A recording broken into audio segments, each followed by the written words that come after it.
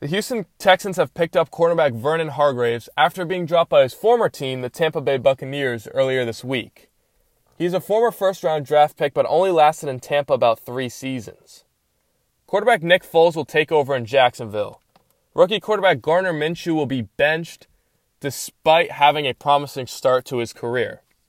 Now, the big news surrounding the NFL is Colin Kaepernick. Colin Kaepernick will showcase his ability this Saturday in Atlanta.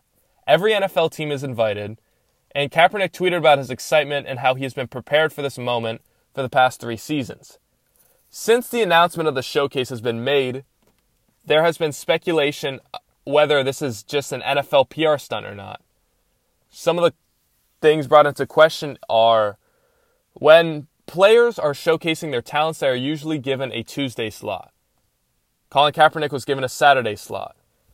Now, Saturday is not ideal because most coaches and GMs are either traveling or putting together a game plan. Another reason to call speculation is Colin Kaepernick has not been given a list of representatives from any teams that will be coming to his showcase. Despite these 2 reasons, the showcase goes on, and this is huge news and a huge moment in history for the NFL. This has been your MTMV NFL update.